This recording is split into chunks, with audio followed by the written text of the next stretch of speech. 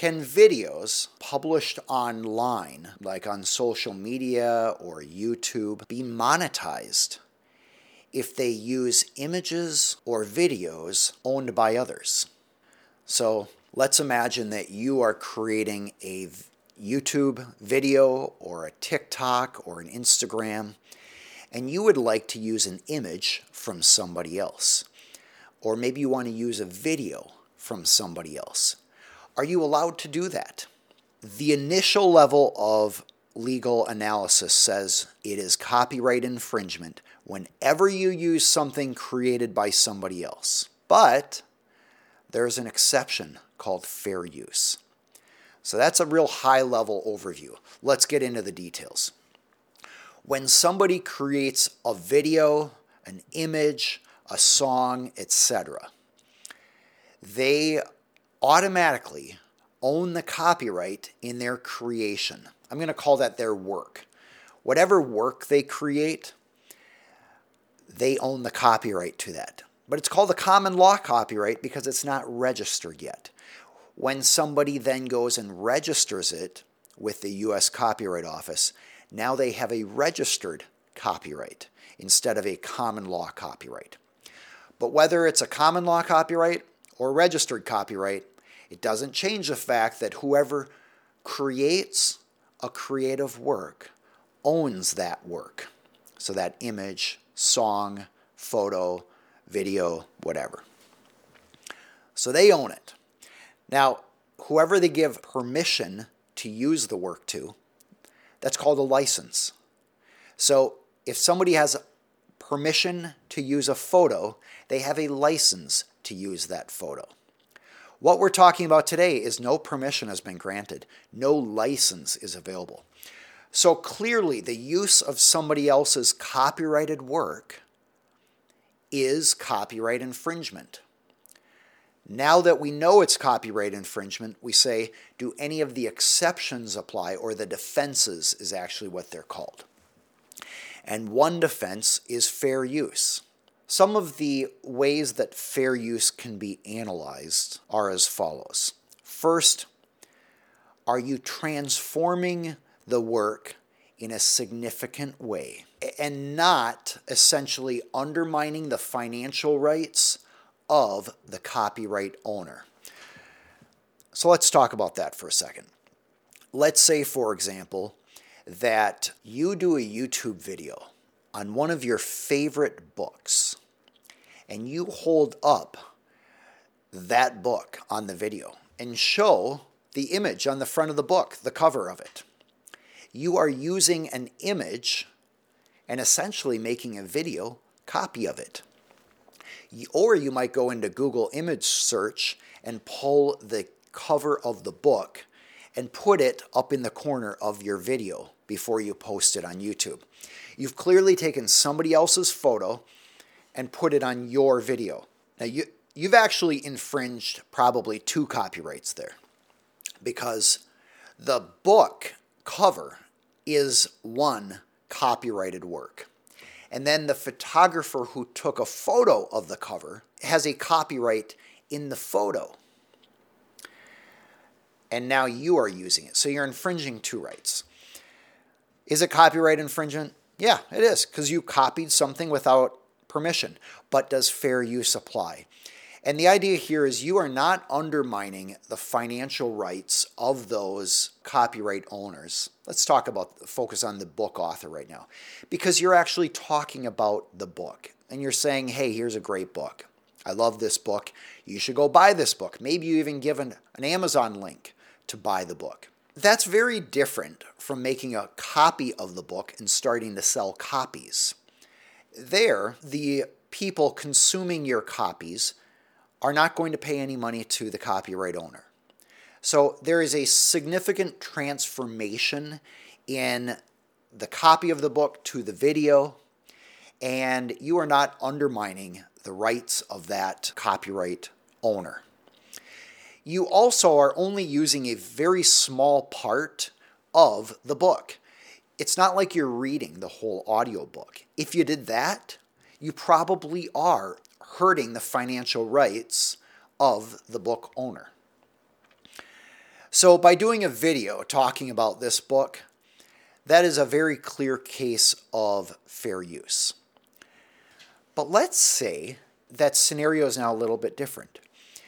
Instead of talking about how much you love the book, you say how awful the book is and how you recommend people do not buy the book. Now I think there's a better argument that you are affecting the financial rights or the financial benefit the book author is hoping to receive from the book. But there's another exception under fair use that applies, and that is the right to criticize, review, scrutinize, and talk about a particular creative work, something that's copyrighted. I just watched a video by some other YouTubers. These were lawyers who were commenting on the Johnny Depp trial. And so they were taking copyrighted film footage from the trial, which was produced by one of the kind of YouTube channels that cover trials and other criminal news events. And the YouTubers were rebroadcasting that video feed while commenting on that. And they were explaining that they believe it is a fair use case because they're significantly transforming the work. They're providing commentary and additional value. They're not just copying the feed and reproducing the feed. But as you can see, there's no real bright line test like, oh, this is fair use and this isn't. It's gray. And it's intentionally gray because as experts have looked at changing this law and making it more clear, the concern was that might stifle free speech. And so there is a great desire in the United States to preserve free speech. And so in an effort to prevent banning certain sorts of speech, experts have erred on the side of having a spectrum or a gray line which allows for speech and allows judges later to decide, did somebody go too far in infringement? So that's a long way of explaining that content creators are infringing somebody else's copyright if they use any creative work without permission, but fair use then comes into play. And I might need to do a longer video on fair use, but this at least gives you a little preview. There's a second part of this question, which is monetization. I'll rephrase the question here. How does YouTube monetization relate to copyright infringement? It's not the same. Copyright infringement is a legal analysis. Monetization is YouTube's policy and contract with creators and with copyright owners. And basically, YouTube has said, we want to set up a system where if people want to infringe somebody else's trademark or their copyright, they should not be compensated for that. The compensation should go to the copyright owner. So let's say, for example, that I put out on YouTube a video of a musical artist, and I also add some commentary to that. Under copyright law, that may be covered by fair use. I might essentially have the fair use defense and would win in a copyright infringement case. But under YouTube's monetization policy, YouTube has said once there is a claim made to that music, the money from that video will go to the music owner, not the person who posted the video with some commentary. Is it a perfect system? No. Perhaps a perfect system would be one where both parties are compensated for the amount of value they contributed to the video posted on YouTube. In other words, the music artist would get compensated and the YouTube creator would get some portion. But you have the option of doing that.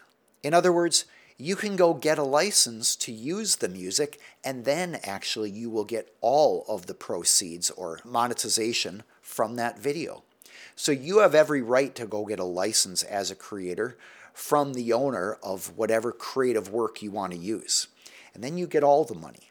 So basically, YouTube's policy has said, if you're not going to go the correct route and get permission or a license to use somebody else's creative work, that's fine, but you run the risk of being demonetized. In other words, you won't get the money from that video. The owner of the copyrighted work you used would get the money instead. All right, well, thank you for joining me here today. If you would like more information on me, you can find it at aaronhall.com. If you would like to follow us on other platforms, just search for Aaron Hall Attorney on the various other social media platforms. And if you have other questions, I'd be happy to see about answering them in future YouTube live videos. Feel free to add them in the comments below. It was great talking with you today. I hope this was helpful, and let's stay in touch.